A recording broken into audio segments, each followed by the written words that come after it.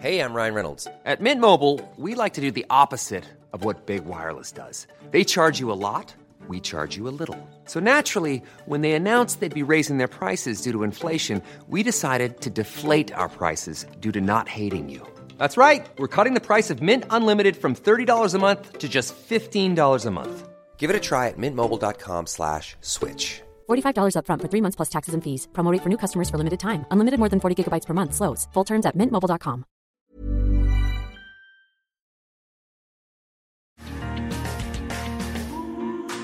Refugees spend an average of 17 years in refugee situations, which is a really appalling statistic.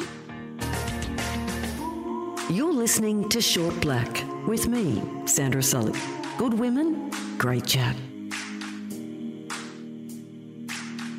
Well, it is indeed my pleasure to welcome a woman I've admired for a very long time. She is a tireless community campaigner for not just refugees, but women in particular. Naomi Steer, welcome to Short Black. It's great to finally get a chance to have a chat and explore everything about your world. Thank you so much, Sandra, and it's lovely to be able to talk to you too.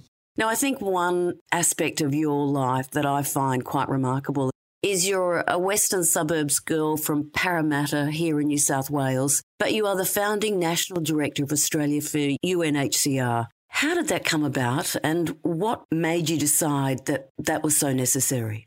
I am a proud Westie from Sydney's Western Suburbs. And look, probably, if I sort of trace my journey to where I am now, it really started in Parramatta when I was a young primary school student with my sister at Parramatta Public Central.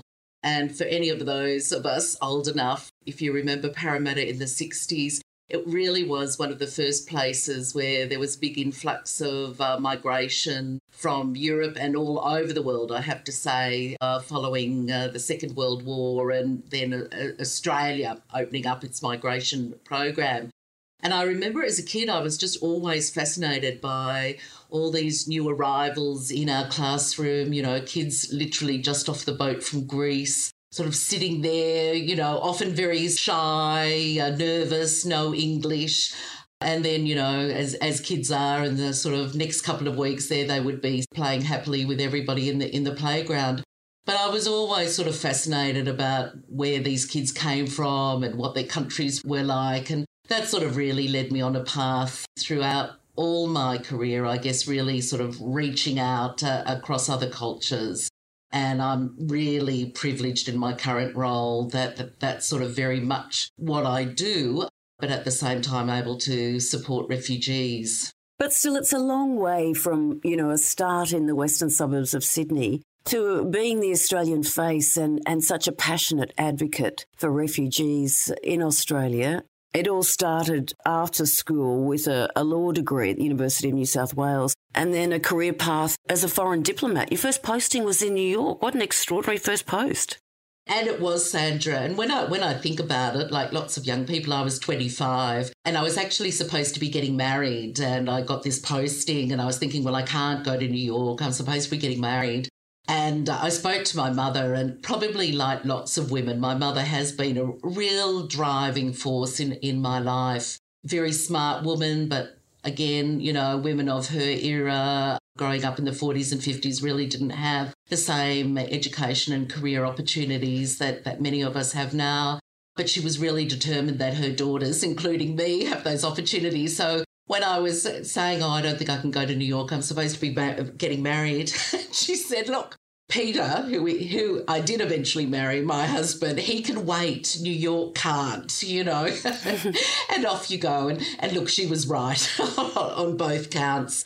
But I worked there on what's called the Third Committee, which feeds into the General Assembly. And the Third Committee is the committee at the UN that deals with issues around human rights, gender, and refugees. And that was really my first professional introduction to sort of these really important, I guess, areas that I've really worked on since then. Could you believe your luck in landing your first gig at the UN in New York? Well, look, now, many, many years later, I think, wow, wasn't I lucky then, Oh, I'm sure you deserved it, but still, you could have been posted to Bangladesh or somewhere, and that's not to say it wouldn't have been a worthy post, but as a 25-year-old landing in New York with your career ahead of you. I must say, before I went there, I was working in the Antarctic division, and my father was really worried that that was going to be my first posting. So he was really happy when it was New York. No, it was fantastic. It was New York in the late 80s, somewhat different place, I think, than it is now. But really to have that opportunity as a relatively young person to work and live in New York was fantastic. Let's talk about Australia's role in UNHCR. I mean, you're the founder and you steer it, but you're out there door knocking constantly, trying to encourage people to be philanthropic and think about others. How has the pandemic affected that?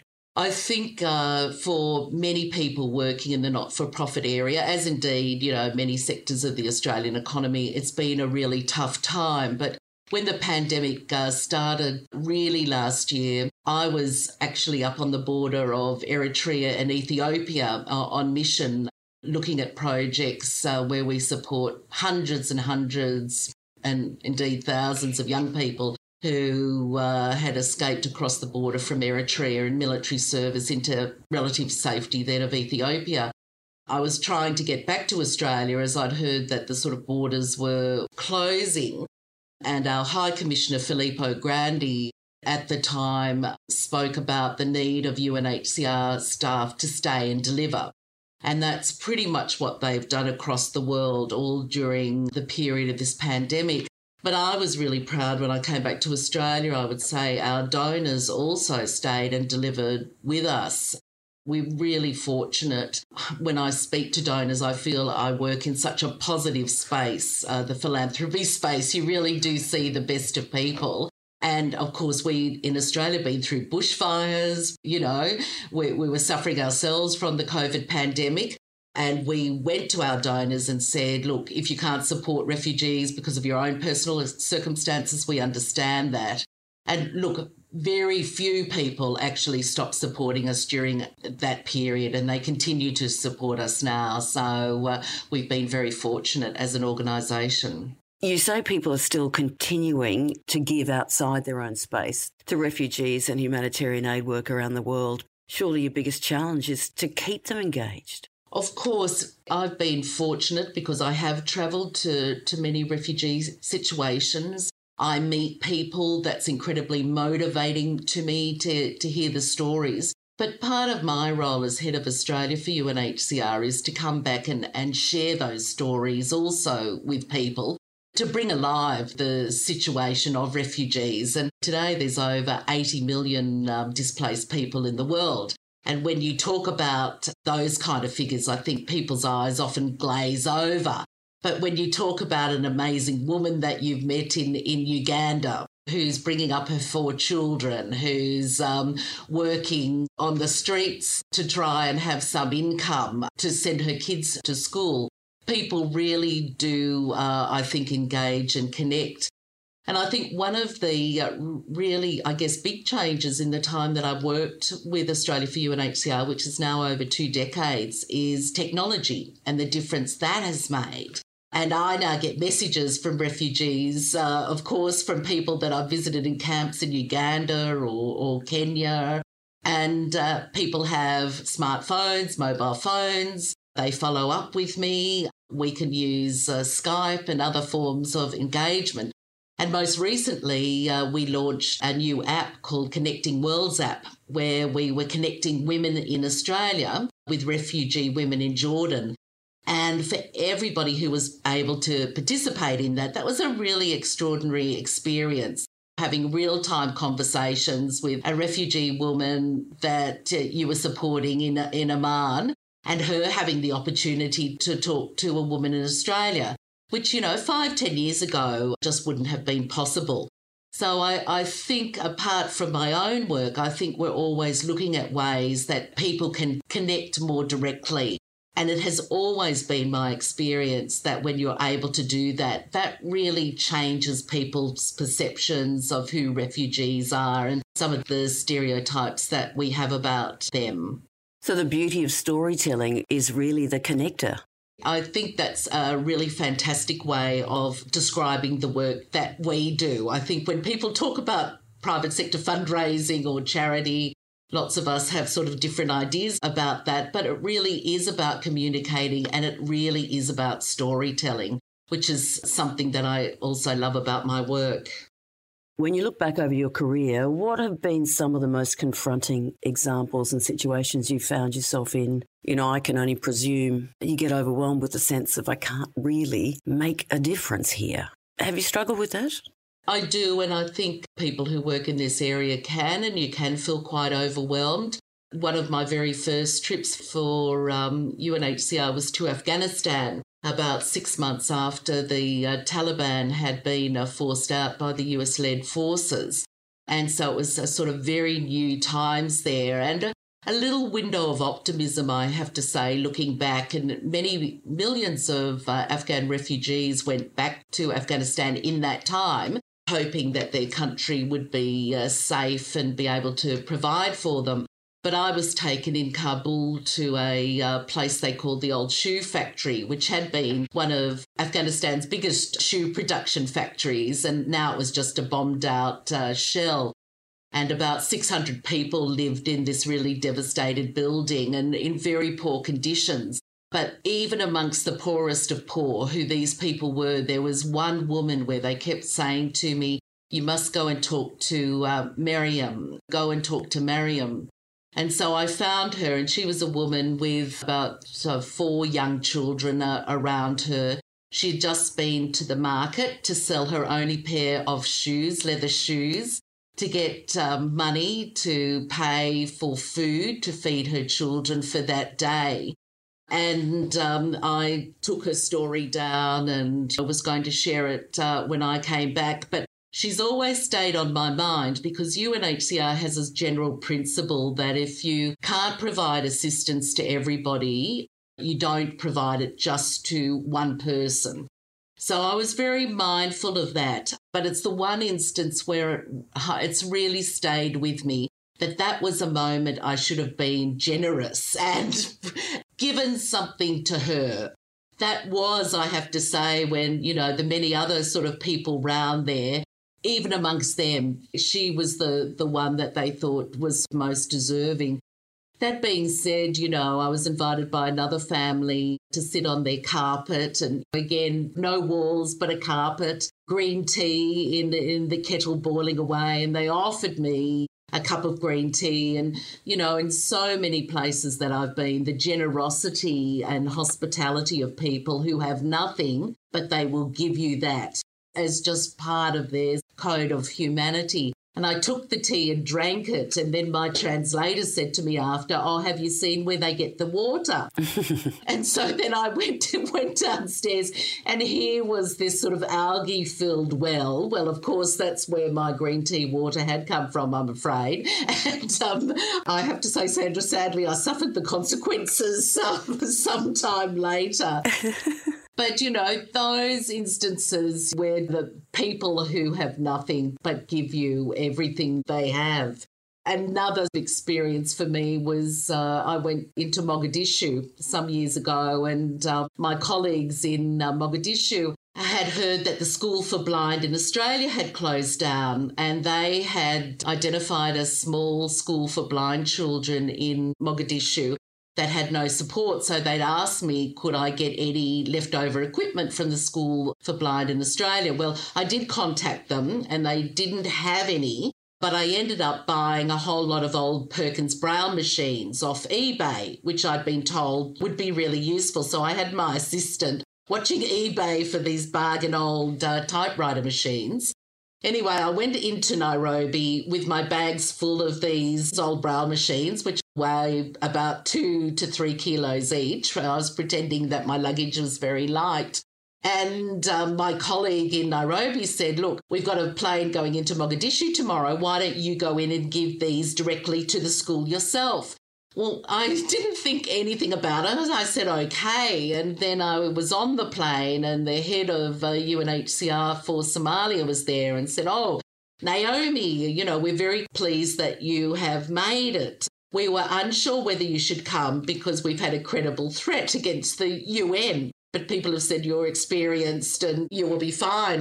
I was sitting there, Sandra, thinking, no, I don't think I am.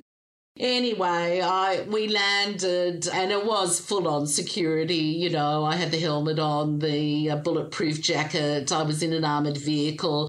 I was taken to the school where there were these beautiful children who had all been prepared for my arrival with my Perkin Brown machines.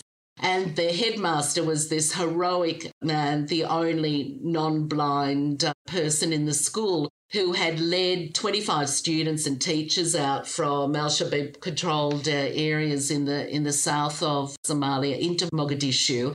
And here I presented my brown machines and they had poems and songs and stories.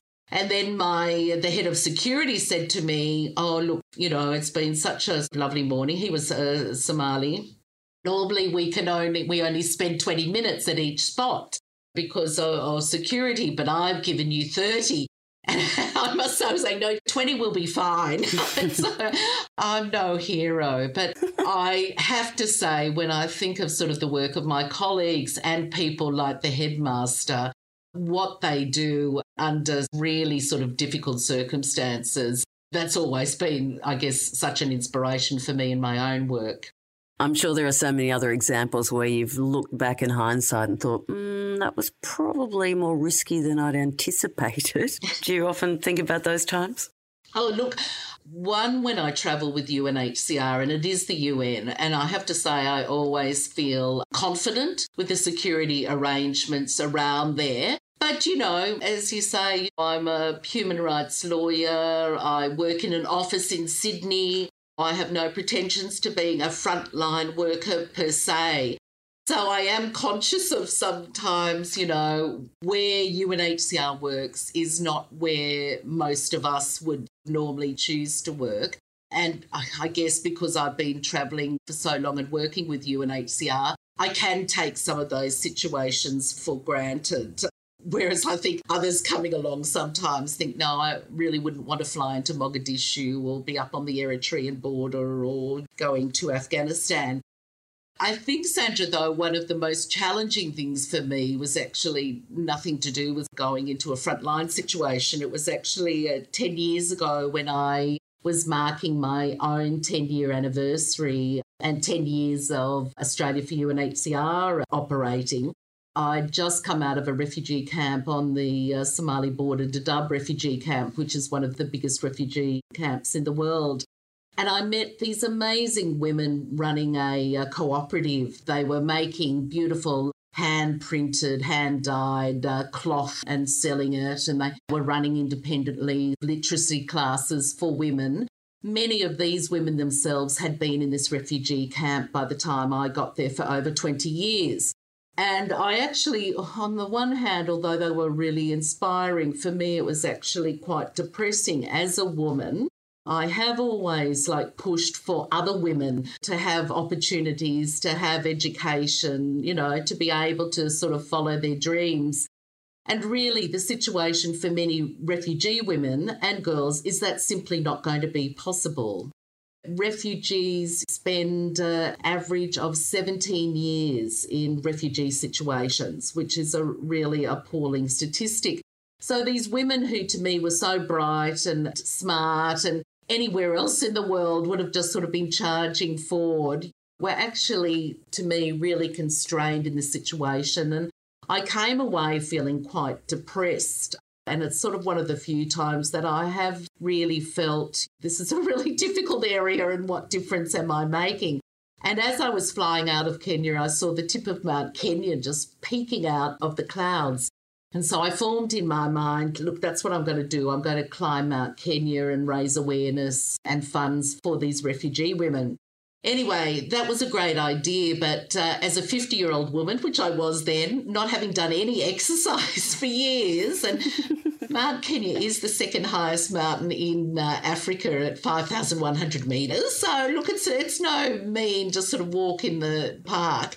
And I came back and I'd sort of announced this and it sort of got a bit of enthusiasm. And so people just started funding me on GoFundMe. And suddenly I thought, well, I'm going to have to do this. So I joined a trek training group called Wild Women on Top, which I really loved, made up of other women, I guess, around my age who'd all decided to go trekking.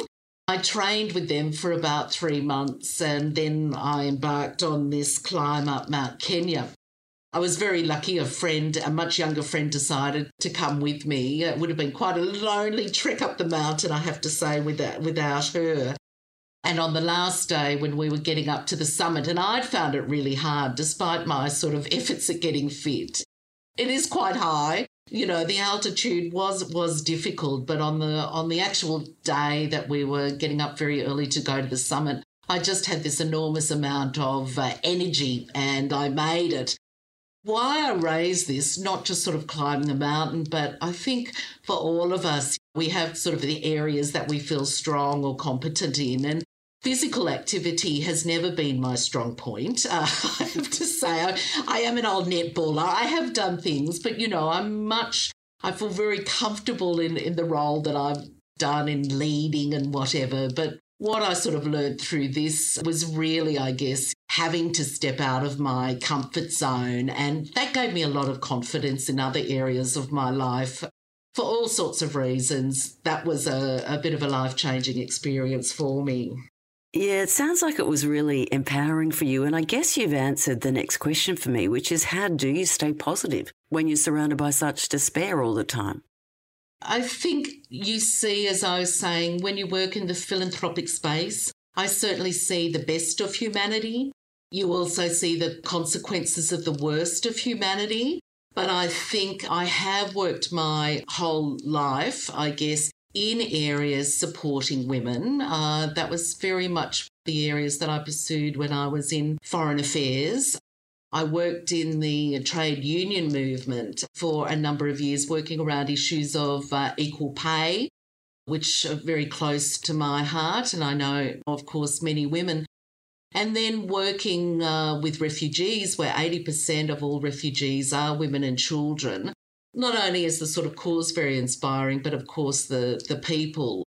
We ran a series during the COVID pandemic called Living with Uncertainty, and it was about the lessons you could learn from refugees that we could take for all of us in these uncertain times. And they were things about just taking every day, day by day, the resilience you need to keep going, the adaptability, the flexibility. And I think I've always said at Australia for UNHCR, you know, we work with amazing people as refugees and they are capable and they are resourceful and they are resilient. But it's our job to give them the sort of resources for them to be able to fulfil their potential, which I think every person has that right. And I don't think 80 million people should be denied that right. Where does Australia sit in the philanthropy stakes? How would you describe us? I think Australians, if you can show them, I think, practical outcomes for the support they give, my experience is that they will respond. I've often had discussions on planes with people, you know, who ask me what I do, and particularly as the refugee debate has sort of gone up and down and sometimes been very divisive in Australia. And I will have people saying, well, shouldn't we do stuff in our own backyard first? And of course, my view on that is, yes, we should support people in our own communities, but that doesn't mean if we have the opportunity, we shouldn't also be supporting people in the global community. And I think the pandemic has really brought that home to all of us. If we didn't understand our connectivity before, we certainly do now. So I think Australians are generous people, but I think it's really important to show people the impact of the support that they give. And as we've talked about, telling the stories, sharing the experiences. are also really important, that people can kind of just see through numbers and statistics and really feel for the people that they are helping. I know in discussions previously with you and when I've been to your functions, etc., the importance of something like microfinance is just impossible to exaggerate. That is a game changer for a lot of refugees in helping them and empowering them to chase their own dreams and create their own success stories. Microfinance is still a big part of what you do? Look, it is, and I think it will become even a bigger part. For UNHCR, I guess it's sometimes characterised as an emergency response organisation, you know, when you have 500,000 people crossing over a border in a matter of days. It's food, water, shelter that are the principal needs, life-saving support. But, you know, increasingly refugee situations are protracted. You know, as a refugee, you are likely to spend 17 years at least outside your country as a refugee. So the kind of support that we give has also sort of changed and adapted too in terms of longer term support. And key support, you know, when I speak to refugees, number one concern is to be safe. Number two is for their children to be able to get education. And number three is for them to be able to have a livelihood and earn an income and support their families. And of course, micro enterprises are really important. We supported the first refugee bank in a refugee camp called Nakavali Refugee Camp. That came about because we had built a computer centre very close to the border between Uganda and Democratic Republic of Congo. It was quite a difficult project to undertake, and all the kind of issues that you hear about with projects in remote areas sort of happened on this. You know, it had to be solar panelled according to the UN's green policy. When we got these solar panels made, the roof collapsed on the buildings and we had to start again. I visited there sometime later and everyone came to me saying, look, the power's not working, the solar panels aren't working. And I just had, and this is how I think how the world is connected, Sandra, I just had a funny incident with my neighbour in Sydney. My husband loves growing trees and she just had solar panels installed and one of his big jacaranda trees was overshadowing it and he wouldn't cut it. And she ended up getting the solar power technician to come out and sort of talk to me as the reasonable one, saying any shade over solar panels actually constricts power generation. So here I am sort of some months later at this refugee computer centre and I say, is there a tree? Is that the problem, you know, with the power generation? And they say, yes, cut the tree. So they did cut the tree and there's never been any problem ever since. So now I've sort of got the reputation as being a really fantastic technician. I did thank my neighbour in Sydney. I'm not sure she knew what I was talking about, but I did say she had actually saved a village in that case. But anyway, the centre has gone on and through that, people can find work, they can bid for work on the internet, which they do, but also through it they can do further training and education. And one of the new arrivals had applied to do some remote education in the area of finance. And he turned out to be a former bank manager from Goma in the Democratic Republic of Congo. So the chair of the computer centre, who's also a refugee from Kenya, had this dream about setting up a microcredit bank in the refugee camp. So he immediately got together with his former bank manager with some small seed funding from UNHCR. They did set up the microcredit bank, totally run by refugees. It's got a 99% success rate in loan repayment. And they fund all sorts of things. You know, there's women there who will get small loans to set up a dressmaking boutique. When I was there were two nurses, married couple from Democratic Republic of Congo who were getting a small loan to set up a health clinic. So a lot of sort of small businesses and very vibrant businesses were able to come into being because of the availability of microcredit. We fund a group of women in Kampala in Uganda, and I've seen firsthand how that project has literally changed their lives. They make various handicrafts and other items. And we purchase in very large bulk, actually, for our donors back in Australia. So we probably order about 25,000 key rings a year, for example. And this group, which started with 6 women and is now made up of 36 women, supports a broader group of children in the community and their own families of about 500 people. And I've seen one of the women who I met very early on, who was part of this group, was literally sleeping in the street at that time with her children. Through the income that we're able to provide through our orders to their craft group, she was able to rent some very modest but much safer accommodation than sleeping in the street. She saved her money. She then bought a small grinding mill. She then ended up employing 2 other refugee women in her grinding mill, providing flour to the local community, both Ugandan and refugee population. I was delighted when I last saw her and she was about to purchase some land, a small plot of land. Wow. And as she said to me with this huge smile, now I'm going to be a landlady. And all the other refugee women just burst out laughing. So, the journey from her, from sleeping in the street to now being a landlady was an extraordinary one, but enabled by sort of a relatively small amount of investment from us as Australia for UNHCR.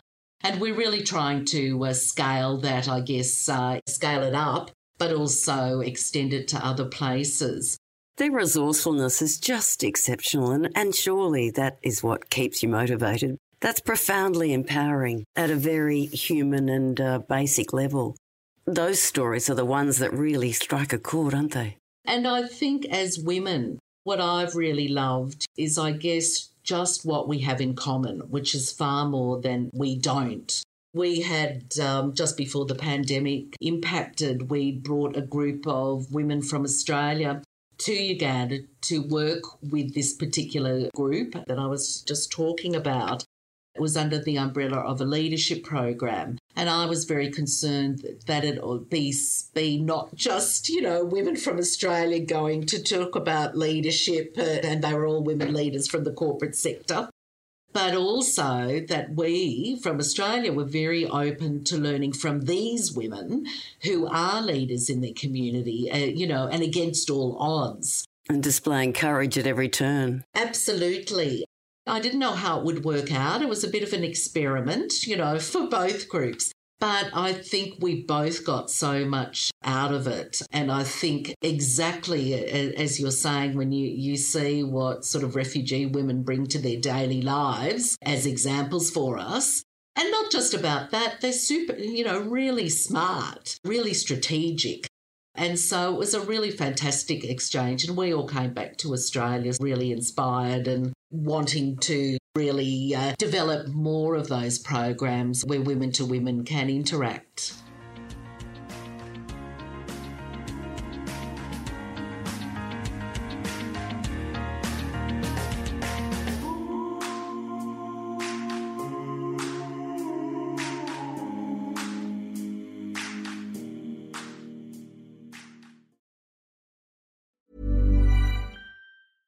Hey, I'm Ryan Reynolds. At Mint Mobile, we like to do the opposite of what Big Wireless does. They charge you a lot, we charge you a little. So naturally, when they announced they'd be raising their prices due to inflation, we decided to deflate our prices due to not hating you. That's right. We're cutting the price of Mint Unlimited from $30 a month to just $15 a month. Give it a try at mintmobile.com/switch. $45 up front for 3 months plus taxes and fees. Promo rate for new customers for limited time. Unlimited more than 40 gigabytes per month slows. Full terms at mintmobile.com.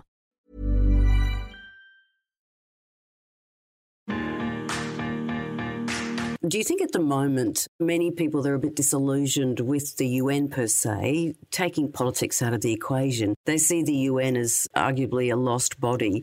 Does that confuse in the public's mind what you do? Do you have to sort of overcome that political divide in encouraging people to commit to supporting the work that you do? Australia's an interesting place because unlike Europe or indeed many of the countries that I work in across Africa or other places, The UN has a relatively small footprint here. So I don't think there's a great understanding about it. And also, as you'd be aware, the UN is a very broad family. There are many strands to it.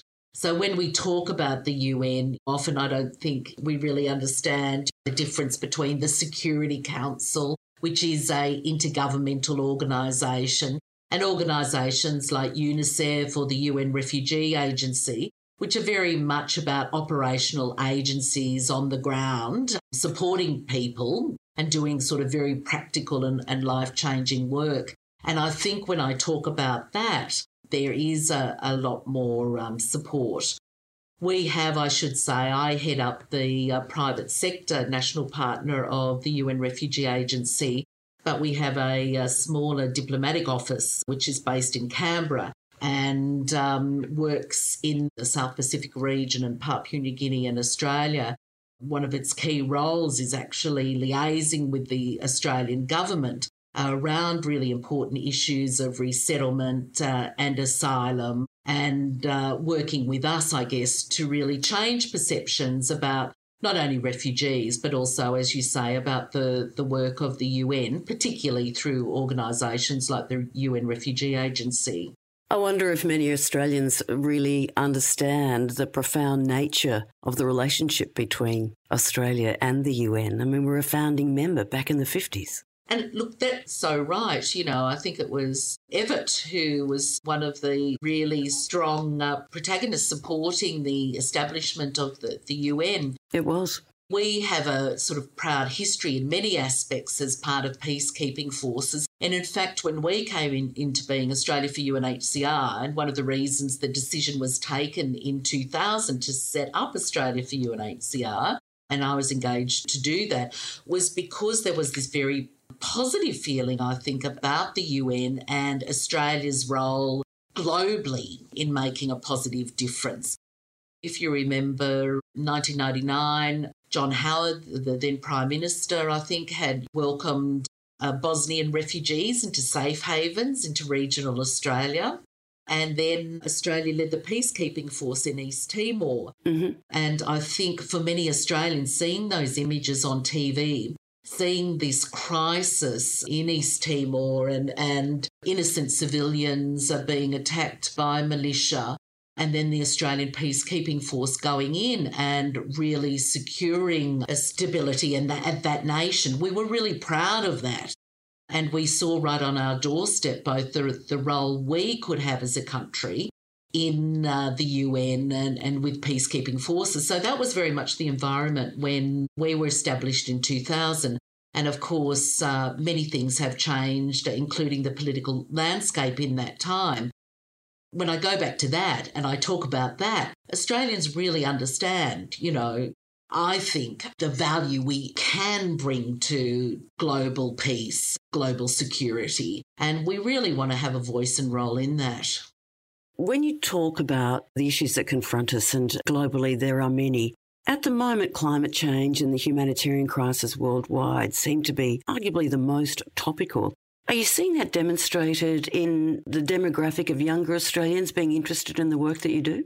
Because they seem increasingly passionate about those two key areas. And I think the connection between climate change and global displacement and the humanitarian needs of those people who are displaced are really clear. I think when you see sort of displacement across many parts of Africa now, the combination of drought and food and water security creates conflict, which creates displacement. And I think the Secretary-General of the UN, Mr. Antonio Guterres, who was the former head of UNHCR some years ago, has really driven this connection and trying to get action on climate change. And again, as you say, when I speak to young people in the community who are always, to me, really inspiring and idealistic around these things, but actually want some positive action on it also, I'm really encouraged. I've often thought that the debate around whether it be migration or refugees or asylum seekers, and I could be wrong, but is to some extent a generational issue. because when I speak to young people, they're just so much more connected to the world in so many ways, whether that be through travel, whether that be through family, whether that be through technology. So on one hand, a sort of greater open-mindedness to change, but on the other, a passionate interest in supporting that change. I guess the trick then is, how do you harness that passion and interest into genuine commitment for the work that you do? How do you make them make that leap to believe that your organisation delivers genuine outcomes? I mean, a lot of people get, I guess, empathy fatigue, not just with what's going on in Australia, but globally. How do you fight that empathy fatigue? I don't know what happens between us when we're at school and then we become adults, because again, when I speak to children and students at school and university students, they're certainly not apathetic at all about what's happening in the world. I'm always really encouraged about that. I think for us as a country, it's really important that we stand up and that women stand up and that young people stand up and really have a voice, much more than sometimes we're able to, both in the political space and also civil society. And for me, that's what's going to change things, when we get people in positions of power and influence that can really change things in a positive way, both in Australia and also globally. And look, I am an optimist by nature, but when I do look at young people, I am really encouraged that that change is happening. When I see my children's friends, I have a 24-year-old daughter and a 21-year-old son, and they've grown up in the inner west of Sydney, very multicultural area on the, Canterbury, Bankstown area. For them, that's just life, having friends from all different backgrounds. It's not something that's unusual. Their view of the world is different to some extent from what I was brought up with. Are you seeing a greater take-up then from younger Australians and a genuine interest in what you're doing? Absolutely, in many ways, and not just UNHCR. Look, again, when I started working with UNHCR, there weren't many Australians working within UNHCR at all. And it was, I think, much more a sort of European-focused organisation. That has changed dramatically, with many more opportunities of young people interning, working for UNHCR and other organisations. So there's much more engagement there, but there's also real interest in engaging with Australia for UNHCR.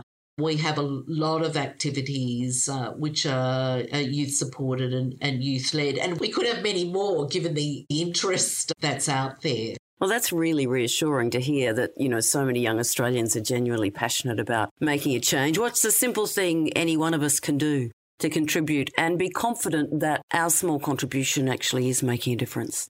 Well, I wouldn't be a good fundraiser, Sandra, if I didn't say you can donate to Australia for UNHCR and be confident that your funds will be very well used to support refugees, both in the short term and life-saving support, but in the long term. But I also think we have sort of a lot of opportunity in our local communities. We have many refugees and new arrivals in Australia. One of the challenges for them is often engaging in the broader Australian community. They don't have those networks, they don't have those mentors.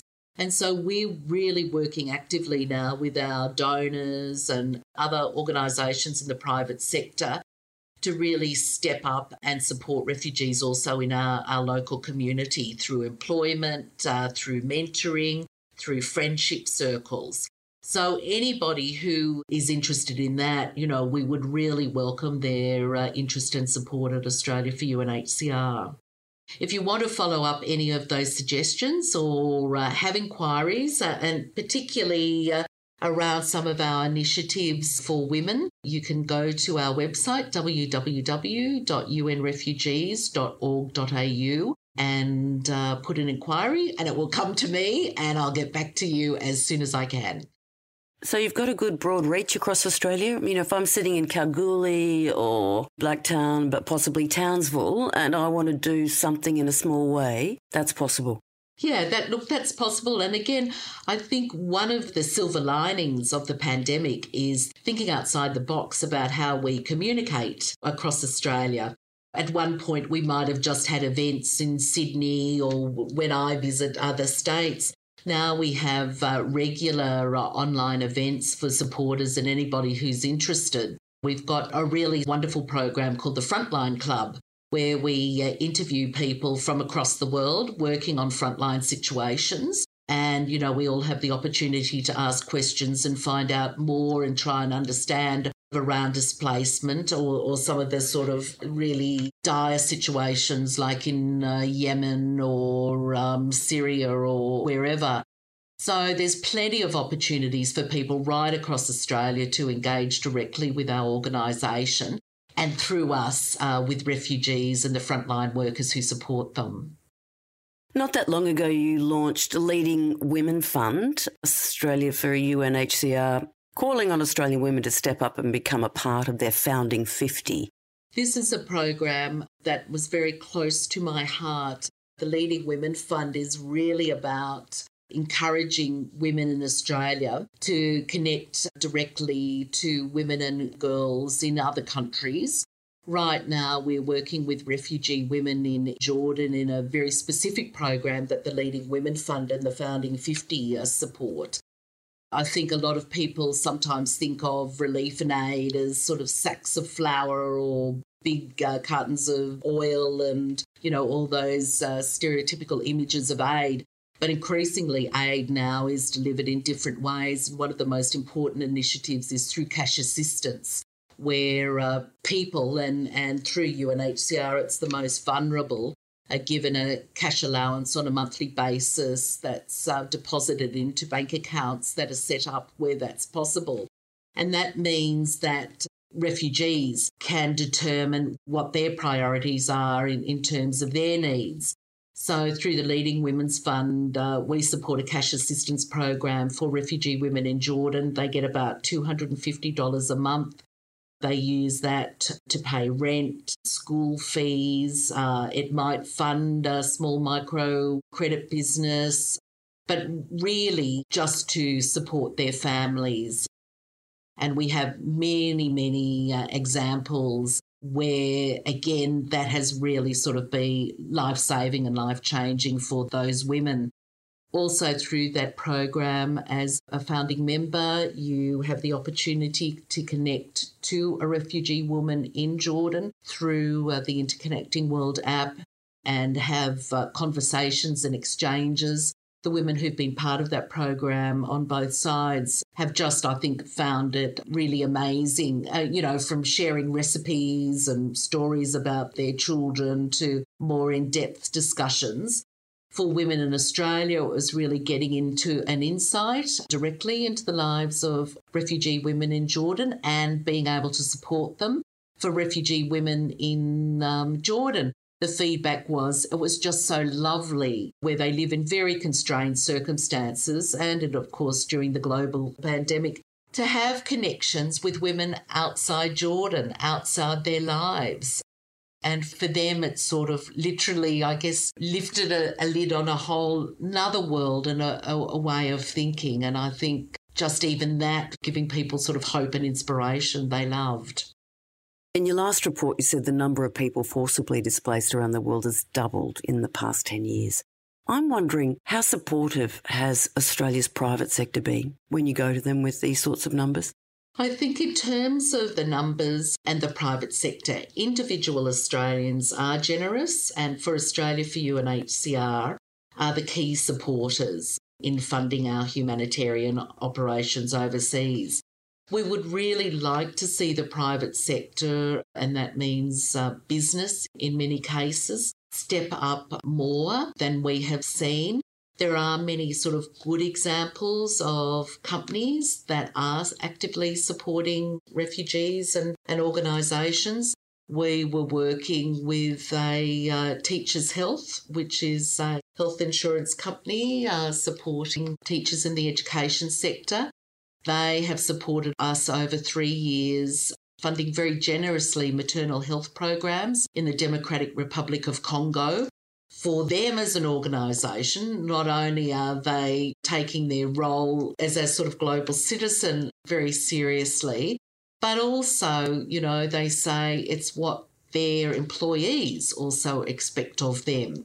So I think we're going to see a change in the private sector because I think employees are sort of driving some of these changes and wanting their organisations not just to talk the talk about being forces for good, but also walking the walk on that. Naomi, surely for a lot of younger women who are keen to get involved, they need to see those deliberate, direct outcomes, don't they? Yes, and I think we're really at a critical point for women and girls across the world, in my mind.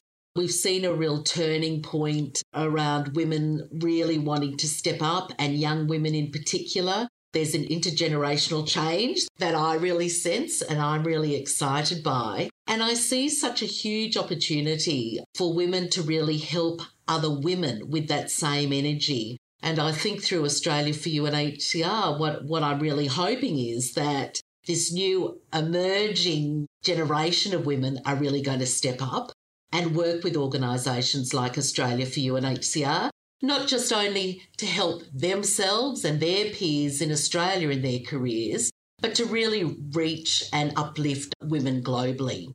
And that would be a wonderful outcome. I often think through the charity world, the gift of giving is so profoundly rewarding. Actually, the gift of giving is just doing. I love that philosophy, Sandra, and I really believe the gift of giving goes to the best of humanity.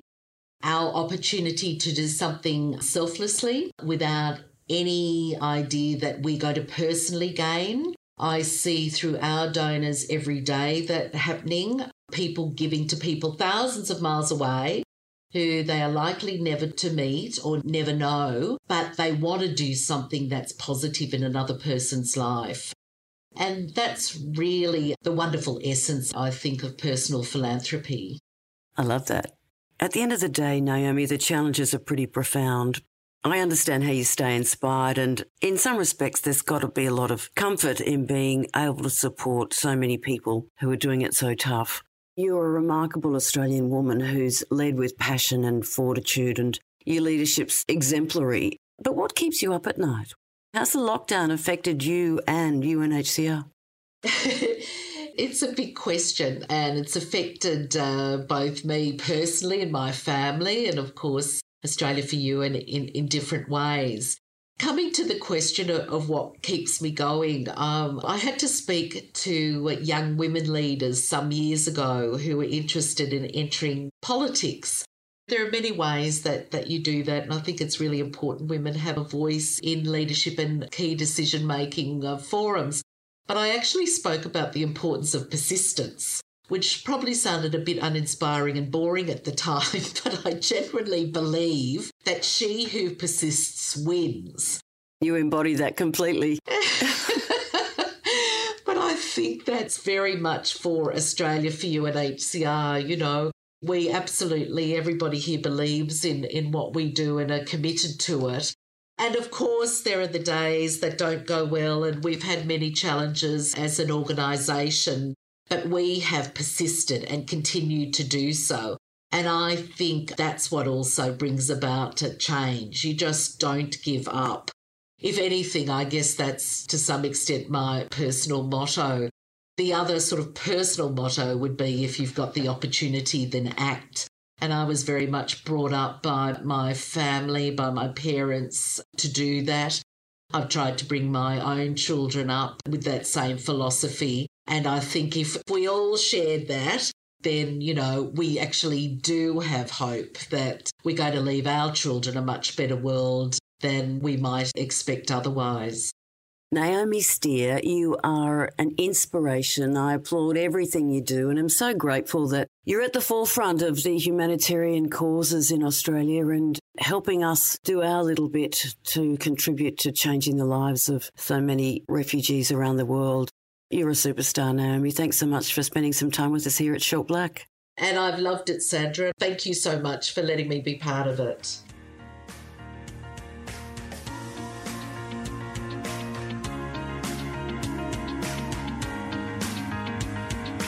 You have been listening to Short Black, a 10 News First podcast for 10 Speaks. To make sure you don't miss any of our great chats, subscribe in your favourite podcast app.